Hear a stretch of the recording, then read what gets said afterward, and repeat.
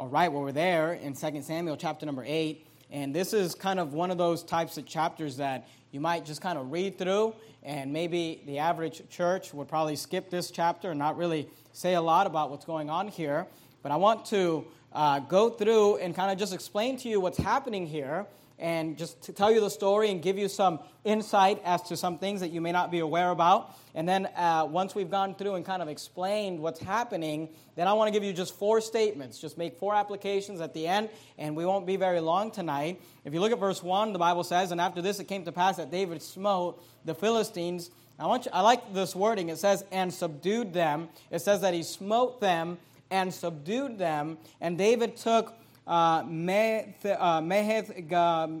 or however you pronounce that, out of the hand of the Philistines. Now, here's what's interesting about this chapter is that we basically are getting a rundown of the battles that David fought, the wars that he fought, the different people he conquered. And here in verse 1, we see the first enemy that's mentioned, the Philistines. Now, keep your place there in 2 Samuel chapter 8, and go with me to 1 Chronicles chapter 18, just to show you something interesting. 1 Chronicles 18 is a parallel passage to 2 Samuel chapter 8. What I mean by that, it covers the exact same events. Sometimes in Scripture, you'll have different books that cover the same events. You'll see that a lot in the Gospels, Matthew, Mark, Luke, and John. And sometimes you can compare those and learn different things. When you get to 1 Chronicles chapter 18, I'd like you to keep your place there. You can put a bulletin or a bookmark or something there, because we're going to leave it and we're going to come back to it, all right? So we're going to leave 1 Chronicles and we're going to come back that way. But I want to show you, in 2 Samuel chapter 8 and verse 1, we're told that David took Meth-Gama, but in 1 Chronicles 18:1, the Bible says this, "Now after this it came to pass that David smote the Philistines and subdued them and took," I want you to notice it says Gath.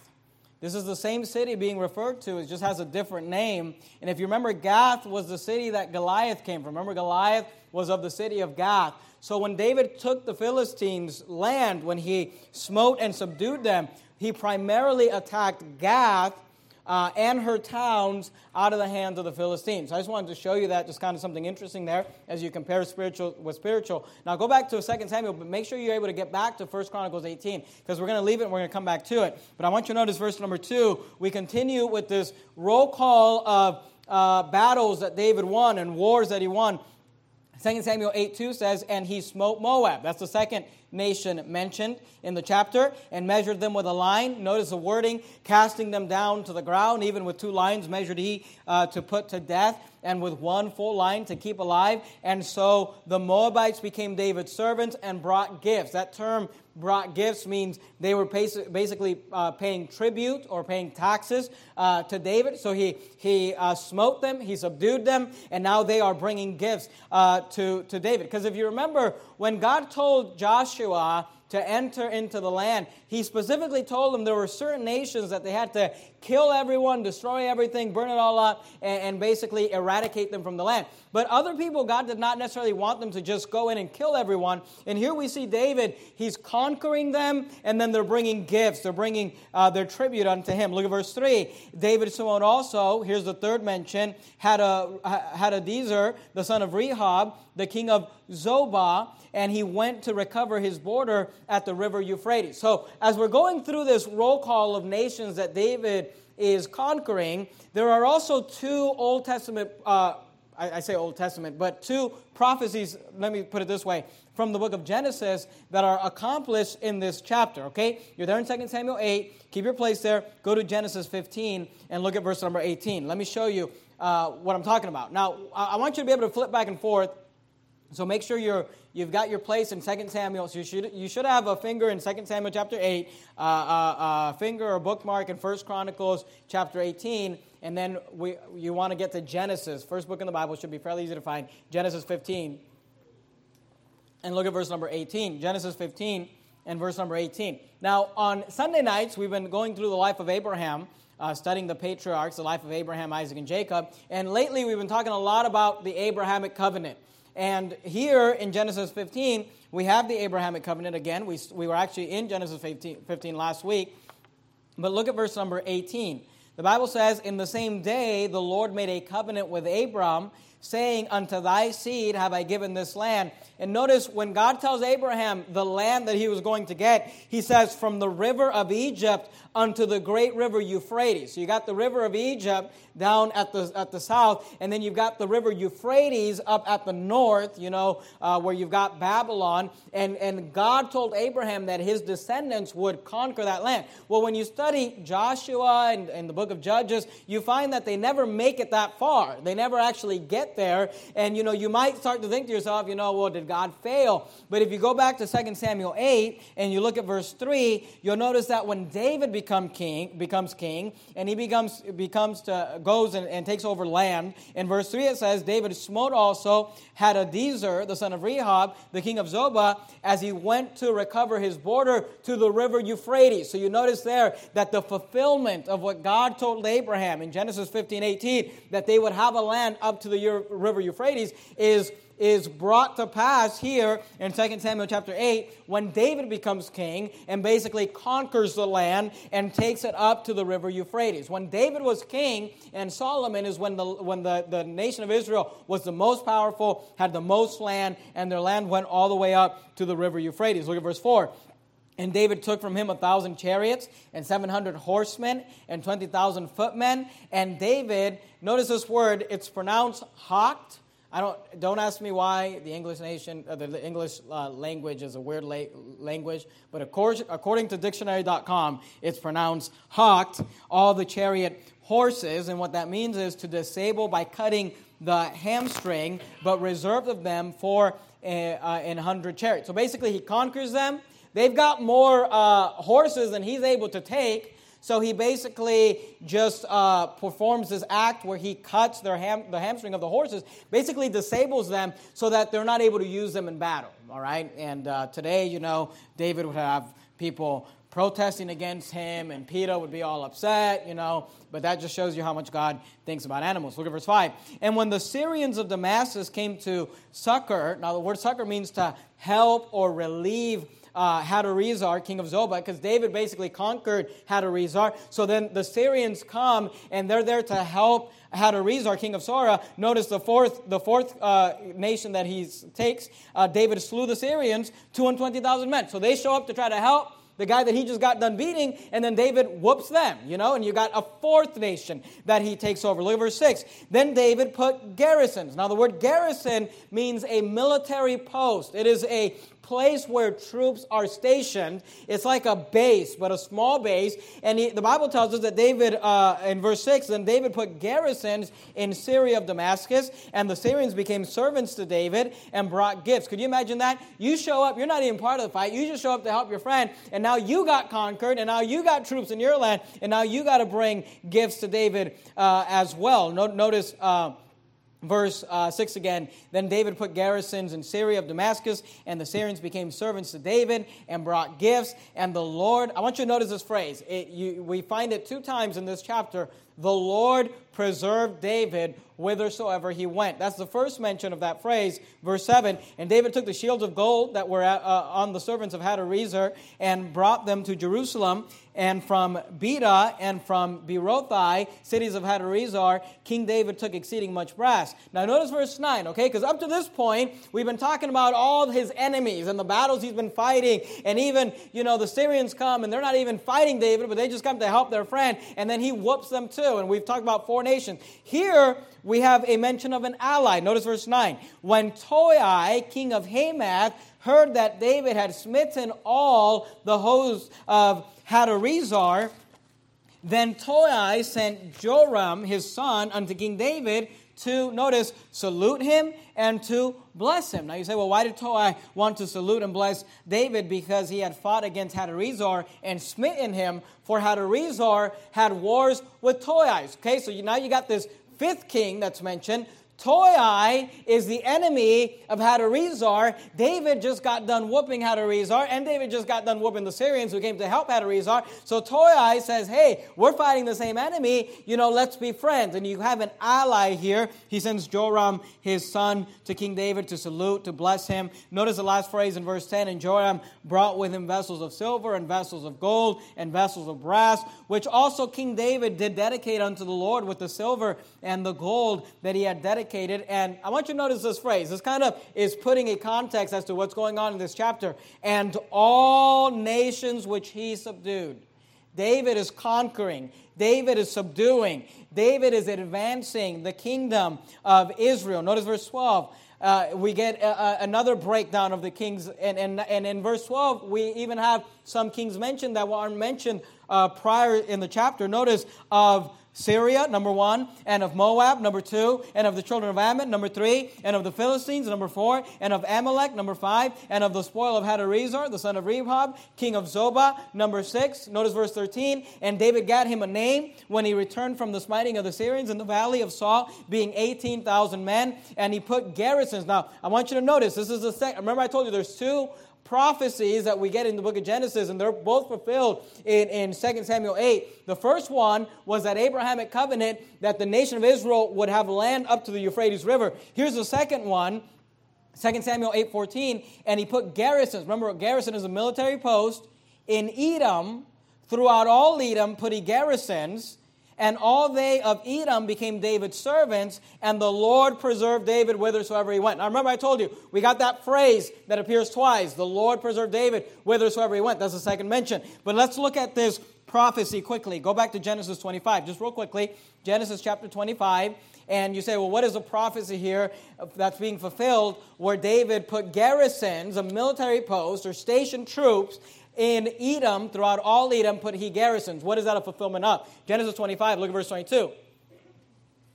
And the children struggled together within her, and she said, if it be so, why am I thus? And she went to inquire of the Lord, and the Lord said unto her, you know the story, 2 nations are in thy womb, and 2 manner of people shall be separated from thy bowels, and the one people shall be stronger than the other, and the elder shall serve the younger. Now, we're talking about the birth of Esau and Jacob, right? And we were told when Esau and Jacob were born that the elder, Esau, would serve the younger, Jacob. Now, if you study, and we're going to study it in the Patriarch series, you study the life of Esau and Jacob, you never find Esau being in subjection to Jacob. In fact, you find the opposite. Remember when Jacob comes back after 20 years of running from home, Jacob's all scared about what Esau is going to do. Remember, Esau comes with 400 men. All right? So you say, well, when was that prophecy fulfilled if Esau never was in subjection to David? Well, it was fulfilled not in the individuals, Jacob and Esau, but in the 2 nations that came from them. Because if you look at verse 23 again, and the Lord said unto her, 2 nations are in thy womb, and 2 manner of people. And he says, the elder shall serve the younger. He's talking about the fact that the elder nation, the nation that came from the elder brother Esau, which was the nation of Edom, will serve the younger, which was the nation of Jacob, who was later renamed Israel. You have the 12 sons of Israel, who became the 12 tribes of Israel, who became the nation of Israel. So when you go back to 2 Samuel chapter 8, and you read in verse 14 that David put garrisons in Edom, throughout all Edom put he garrisons, and all they of Edom became David's servant, we are fulfilling the promise that was given to Jacob and Esau that the elder will serve the younger. So you got prophecy being fulfilled here. This is why it's important to not just read. You say, well, there's no interesting story in this chapter. You know, I want to read David and Goliath. You know, don't skip these because there's a lot of important things. Everything is in the Bible for a reason. And I don't have time to go there now. But we talked about this on Sunday morning in Romans 9 where it says the elder shall serve the younger. And then the Bible says about God that he said, Jacob have I loved and Esau have I hated. I don't personally believe that God hated the man Esau. I think it's talking about the nation that was named Esau. Because again, when you go back to that quote, it's talking about 2 people are in thy womb, and 2 manner of people. But go back to 2 Samuel 8, look at verse 15. Because the nation was wicked, not Esau the man. Esau the man had problems, but the nation was wicked, and that's who God hated in Romans 9. 2 Samuel 8, look at verse 15. And David reigned over all Israel, and David executed judgment and justice unto all his people. So David is succeeding. David is winning. David is fighting. David is conquering. But notice, we end the chapter with a roll call of David's administration. And here's the point. No one succeeds on their own. Everybody needs help. And here we find that David wasn't just succeeding on his own. David had men behind him that would help him. Look at verse 16. And Joab, the son of Zeruiah, was over the host. He was the captain. He was the general. And Jehoshaphat, the son of Ahilud, was recorder. And Zadok, the son of Ahitub, and Ahimelech, the son of Abiathar, were the priests. And Sariah was the scribe. And Benaiah, the son of Jehoiada, was over both the Kerethites and the Pelethites. And David's sons were chief rulers. So I want to go through the chapter, just kind of explain to you what's happening, just so you understand the prophecy being fulfilled. And I want to just, that was kind of all introduction, all right? Let me give you as quickly as I can 4 statements. You say, well, what can we learn from this chapter? What can we learn from this story in the Bible? And I'd like to just, as quickly as we can, give you 4 statements, 4 lessons we can learn from this chapter. We'll pray and we'll move on, all right? We'll be dismissed. But let me give you these 4 statements. Number 1, we can learn this, that we must advance the work of God. You know, what I like about this chapter, and look at verse 1 again. Just look at the mentions. You know, David smote the Philistines and subdued them. In verse 2, and he smote Moab. And in verse 3, David smote also Hadarezer. In verse 5, we're told that David slew the Syrians. In verse 11, we're told that all the nations which he subdued, and then we're given the roll call in verse 12, Syria, Moab, Ammon, the Philistines, Amalek, and Zobah. And here's what I want you to say. Did you keep your place in 1 Chronicles? Remember I told you 1 Chronicles was a parallel? Go to 1 Chronicles 18. Look at verse 3. Notice the phrase that is given in 1 Chronicles 18 about what David is doing in this chapter. And David smote Hadarezer, king of Zobah, unto Hamath. 1 Chronicles 18, look at verse 3. And he, David, went to establish his dominion. The word dominion means rule or control. David went to establish his dominion by the river Euphrates. Now, go with me to the book of Luke, just real quickly. In the New Testament, you got Matthew, Mark, Luke. And let me make an application here. David was king of Israel. David was not only the king of Judah at this point, he was the king of the northern part of Israel. He was the king of the entire nation. But what I like about David is that David was not happy to sit back and say, look what I've accomplished, look where I've come, look, I'm the king now, I was running. You know, David was the type of guy who said, there's more work to be done. There's more land to be taken.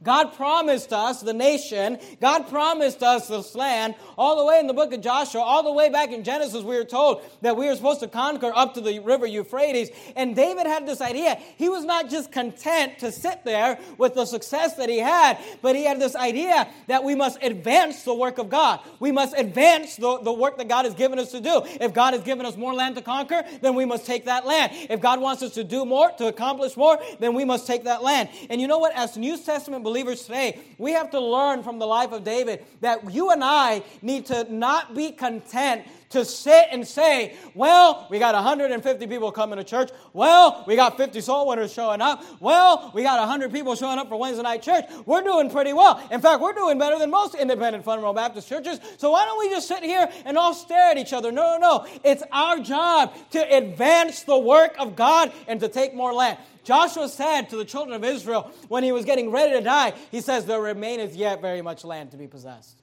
And you know what? Tonight I want to say to Verity Baptist Church, there remaineth very much land to be possessed. There's more people that need the gospel.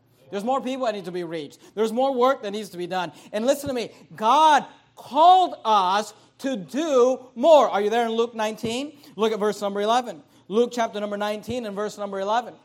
In Luke 19, we have a parable that Jesus Christ gave, and I want you to notice what he said. He said, and as they heard these things, he added and spake a parable because he was nigh to Jerusalem, and because they thought that the kingdom of God should immediately appear. And he said, therefore, a certain nobleman. Now in this parable, Jesus is that nobleman. A certain nobleman went into a far country. Jesus right now is in a far country. He's in a heavenly kingdom. He's up in heaven to receive for himself a kingdom and to return. Jesus one day is coming back.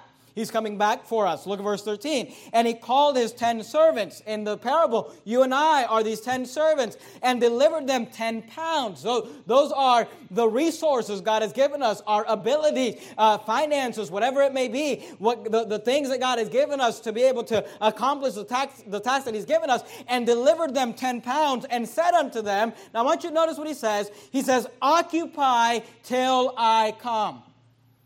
Now, the word occupy, as far as I can remember, and I may be wrong on this, and if I am, I apologize, but as far as I can remember, that phrase is only used at one time in the Bible. Occupy till I come. And the Greek word that's translated occupy is only used one time in the New Testament. So it's not like you can go to other places and figure out, well, what does God mean by occupy till I come? Now, when you go to a dictionary and you type in the word occupy, you get 3 definitions. Let me give them to you. The first one is to take or fill up space, time, etc. Here's an example statement, an example sentence where you'd use the word, I occupied my evenings reading novels. Okay? The first definition for the word occupy is to take or fill up space or time. Here's the second definition. To engage or employ the mind, energy, or attention of, to busy oneself. Here's an example sentence. Occupy the children with a game while I prepare dinner. Here's a third definition. To be a resident or tenant of, or to dwell in. Here's an example sentence. We occupied the same house for 20 years. Now, I would submit to you today that whether they would say it or not, the average Christian today, I think, has just taken that first application and said that's what Jesus wants us to do. Occupy till I come means to take up or fill up space, to just kind of wait, to just kind of hold the fort. And listen to me, there are times to hold the fort. I like singing the song, Hold the Fort. And I think there are times where, like we learn about in Ephesians 6, having done all to stand, stand therefore. There are times when you've done everything you can and all you can do is wait upon the Lord. All you can do is be still and know that I am God. I understand that. And I think it's fine every once in a while for us to kind of just hold that fort and hold that line. But I'm here to tell you, the average Christian today has decided, and the average Fundamental Baptist Church today has decided that until Jesus comes, all we are to do is to occupy, meaning let's fill up some time, let's fill up some space, let's gather together every once in a while, let's talk about Jesus, but let's just kind of hold the fort until we're done. But here's the thing, if you read the parable, you will find that that's not the case. Because he gives them the talents. Some of them go and do something with it. One of them decides to do nothing with it, and when he comes back, he's upset with the one that just kind of held the fort. See, the occupy till I come here, you say, what is it that God wants us to do? He wants us to engage. He wants us to employ the mind, employ our energy, employ our attention, to busy oneself. See, he wanted them to take those 10 talents and to go do something with them, invest something with them, accomplish something with them. And I'm here to tell you today, what Jesus wants you and I to do is occupy till I come. And not meaning hold the fort, meaning go, do something, accomplish something, get something done. You're there in Luke. Go to 1 Corinthians chapter 15. Let me give you another example where this kind of terminology is talked about. You're there in Luke. You're going to go past John, past Acts, past Romans, into 1 Corinthians chapter 15. You ever notice how the commands that God gave us as a church are always an action command? While you're turning there to 1 Corinthians 15, let me just read for you. Matthew 22:9 says this, Go ye therefore into the highways, and as many as ye find, bid them to the marriage. Matthew 28:19 says, Go ye therefore, and teach all nations, baptizing them in the name of the Father, and of the Son, and of the Holy Ghost. Mark 16:15 says, And he said unto them, Go ye into all the world, and preach the gospel to every creature. I would submit to you tonight that what God wants us to do is exactly what David was doing, not just kind of holding back, holding the fort, saying, we've got the castle, we've got the kingdom, we've got the income, we've got the people, let's just sit and wait till Jesus comes back. David said, no, let's go win some battles. Let's go fight some battles. Let's go conquer more land. Let's go do something for God. And you know what? Tonight at Variety Baptist Church, you and I need to decide that we're going to advance the work of God. We're going to reach more people. Are you there in 1 Corinthians 15:58? Notice what Paul said to the church at Corinth. He said, therefore, my beloved brethren, be ye steadfast, unmovable. Notice what he says. Always abounding in the work of the Lord, for as much as you know that your labor is not in vain in the Lord. Paul didn't say just kind of hold the fort and just kind of wait and just kind of see what happens. He said, hey, be always abounding. He said, be in movement, be accomplishing something. Go to 2 Corinthians chapter 12. Let me give you another example. 2 Corinthians chapter number 12, look at verse 15. Notice what Paul said. I'm always amazed at the amount of work and success that the Apostle Paul had. And notice what he says in 2 Corinthians 12:15. He says, and I will very gladly spend and be spent for you. Here's the question I have tonight. Where are those Christians that say, I want to spend and be spent? I'm willing to spend of my resources, of my time, of my talent, and I'm willing to be spent myself of my energy and the things that God has for us to do. See, the problem with Christianity tonight is that some of us are just kind of content to sit. We're just kind of content to be there. We're just kind of content to say, well, we've got our little victory. We've got our 4. We don't need any more. But listen, what God wants you and I to do is to be always abounding in the work of the Lord. God wants us to occupy, meaning we go and engage, meaning we go and invest, meaning we go and do something. Here's a question I have for you. What are you doing to occupy till you come? What are you engaged in? What is it that you're doing that is advancing the work of God? See, every one of us could be involved in the ministry of soul winning. At Verity Baptist Church, you have no excuse to not be a soul winner. I've never known of a church that does more. I mean, when I grew up going to church, going soul winning was you showed up, if you had a partner, you just kind of went wherever, did whatever. Nobody, at Verity Baptist Church, we have soul winning seminars we put you through. You can't make it to a soul winning seminar. We have it on DVD. I mean, we give you a map with directions. It's highlighted. It's organized. We make sure you're partnered with someone. We will train you. We will do everything we can to try to help you. Hey, why don't you get involved in the ministry of soul winning? Why don't you decide, I'm going to get engaged in the fight. I'm going to occupy till I come. I'm going to advance the work of God. Hey, why don't you get involved in giving? Why don't you get involved in giving of your finances to support the ministry? Look, everyone can hand out a church invitation. See, I don't know how to preach the gospel. You're at a restaurant.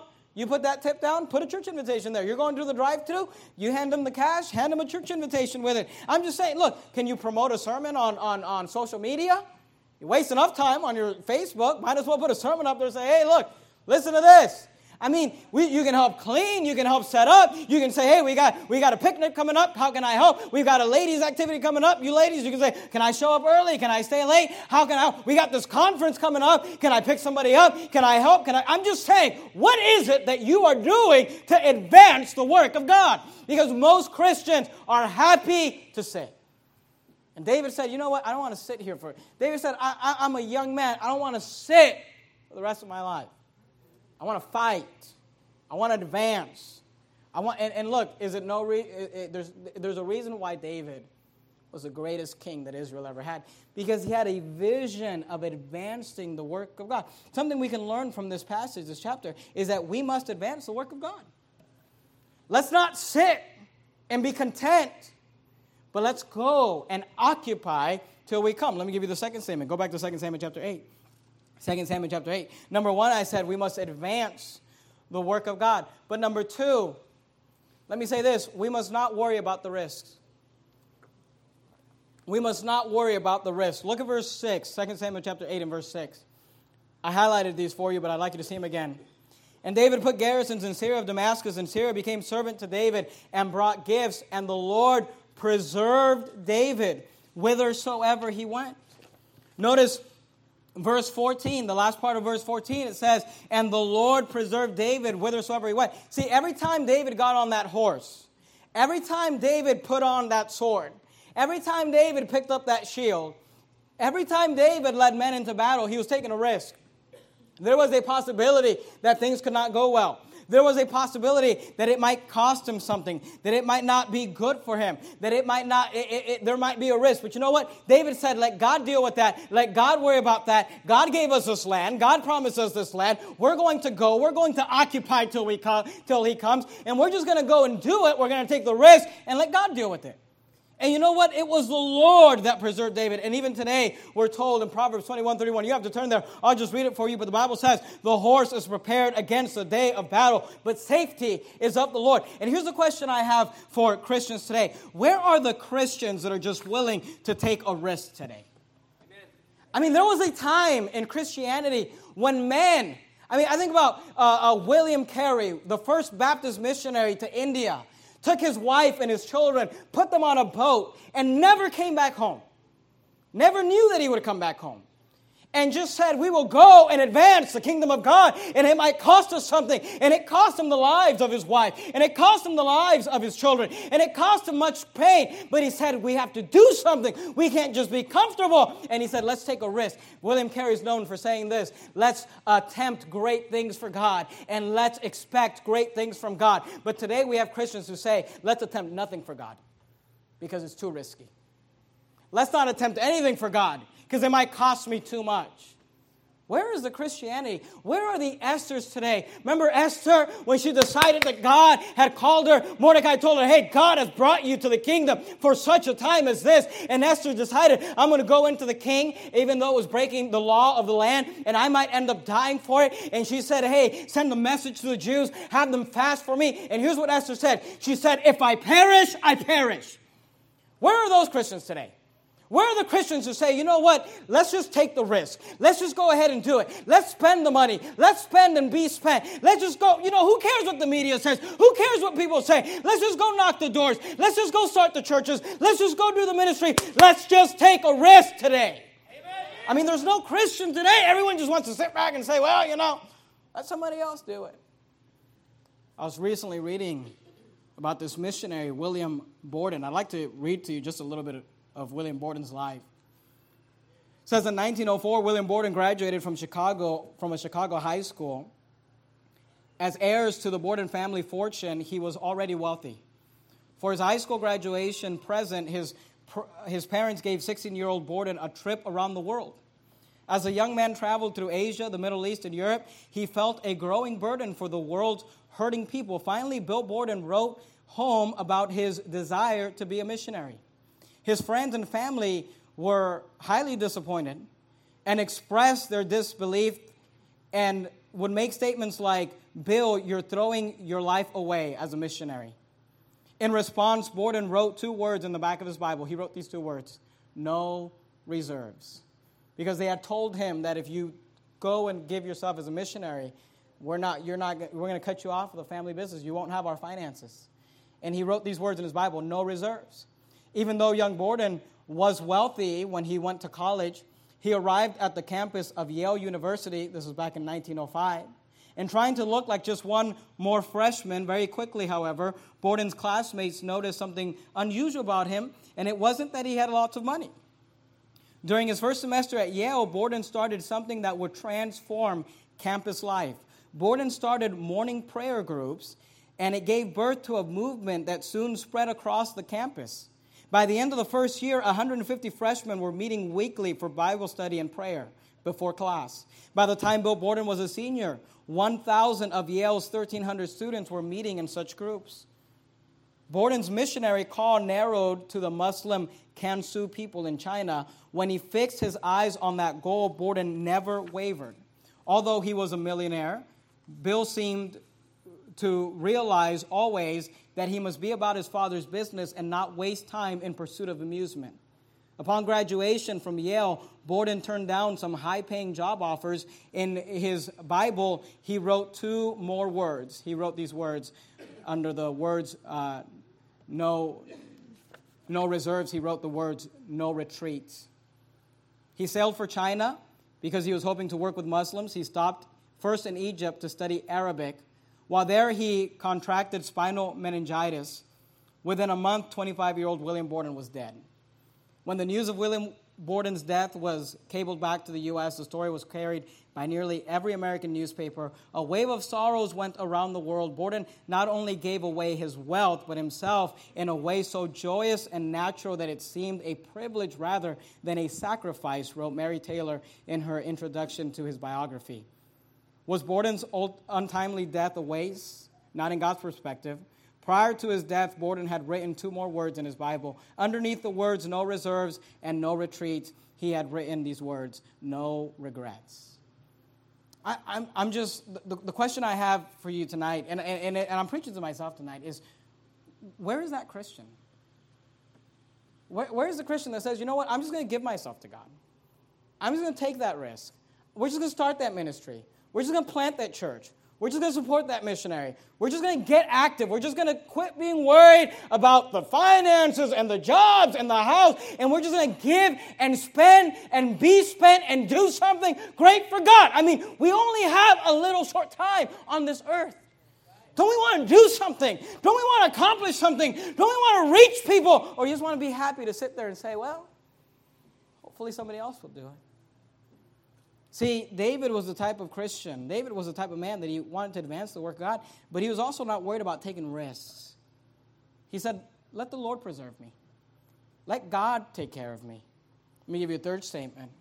Not only must we advance the work of God, not only must we not worry about the risks, but let me say this, we must remember that we have allies fighting the same enemies. Can you get back to 2 Samuel 8? Look at verse 9. When Toi, king of Hamath, heard that David had smitten all the host of Hadarezer, then Toi sent Joram his son unto the king to salute him and to bless him, because he had fought against Hadarezer and smitten him, for Hadarezer had wars with Toi. Here you have Toi shows up and he says, hey David, you're fighting the same guy I'm fighting. And you know, it's easy sometimes when you're fighting this guy and you're fighting that guy and you're fighting this battle and you're fighting that battle and you're fighting, you know, here and there and you're fighting on every side. It's easy to get this mentality, and we've talked about it before, that we're just kind of on our own. But listen to me. David found out that there was somebody else who was fighting the same guy he was fighting. I'm really excited about this Red Hot Preaching Conference coming up. We have people coming from all over the country. I mean, from New Jersey, from New York, from Florida, from Washington, all over California. People coming from Canada. But you know what I'm really excited about? I'm really excited, and I hope you'll make time to be here, because I want you to get around other people that you may not know, and you may not, know that there are other people out there. And guess what? They're fighting the same battles you and I are fighting. Amen. They're fighting the same agenda you and I are fighting. And let us remember that we are not alone. There are allies out there who are fighting the same world and the same devil and the same agendas that you and I are fighting today. It's easy for us as a church to think, oh, well, we're the only one. But remember that there are 7,000 who haven't bowed their knee to Baal. Amen. And David, as he was fighting and as he was conquering, he meets Toi, who's fighting the same enemy he's fighting. See, we must advance the work of God. We must not worry about the risk. We must remember that we have allies fighting the same enemy that you and I are fighting. Let me give you the last one. Number 4, we must work as a team. We must work as a team. Look at verse 15, 2 Samuel chapter 8. And David reigned over all Israel, and David executed judgment and justice. But you know what? David didn't do it alone. Verse 16, and Joab, the son of Zeruiah, was over the host. And Jehoshaphat, the son of Ahilud, was recorder. And Zadok, the son of Ahitub, and Ahimelech, the son of Abiathar, were the priests. And Sariah was the scribe. And Benaiah, the son of Jehoiada, was over both the Kerethites and the Pelethites. And David's sons were chief rulers. And you don't have to turn here. I'll just read it for you. We've looked at this verse many times. It's one of my favorite verses in the Bible. Philippians 1:27 says this, only let your conversation be as it becometh the gospel of Christ, that whether I come and see you or else be absent, I may hear of your affairs, that you stand fast in one spirit with one mind, striving together for the faith of the gospel. See, here's the thing. We need to attempt great things for God. And we need to expect great things from God. But we can't do it alone. We need each other. We need you. Everyone sitting in this room. You've got a talent. You've got an ability. I mean, read 1 Corinthians chapter number 12 and Romans chapter 12, where it talks about the spiritual gifts that we have and how we're to come together as a body and we can strive together for the faith of the gospel. Just today, I was talking to somebody on the phone, somebody who listens to the preaching online, and they're helping us with the permits for the next building, and they're giving us all sorts of insight and helping us. And here's what I'm trying to tell you is, we can't do it alone. We can't do it by ourselves. We need each other. We need you to show up. We need you to be faithful. We need you to get out soul winning. We need you to get involved and say, how can I help? What can I do? Here's my talent. Here's my treasure. And get involved in this thing. David advanced the kingdom, but he didn't do it by himself. And you know why most churches are failing today? Because they have people in the pew who have the time, who have the treasure, who have the talent, but they're just not that interested. It's too much of a risk. It'll take too much time. It might cost me too much. That wasn't David. Look, I don't know about you, but I want to end my life and have it said that they did something there. That church in Natomas, they turned that community upside down for God.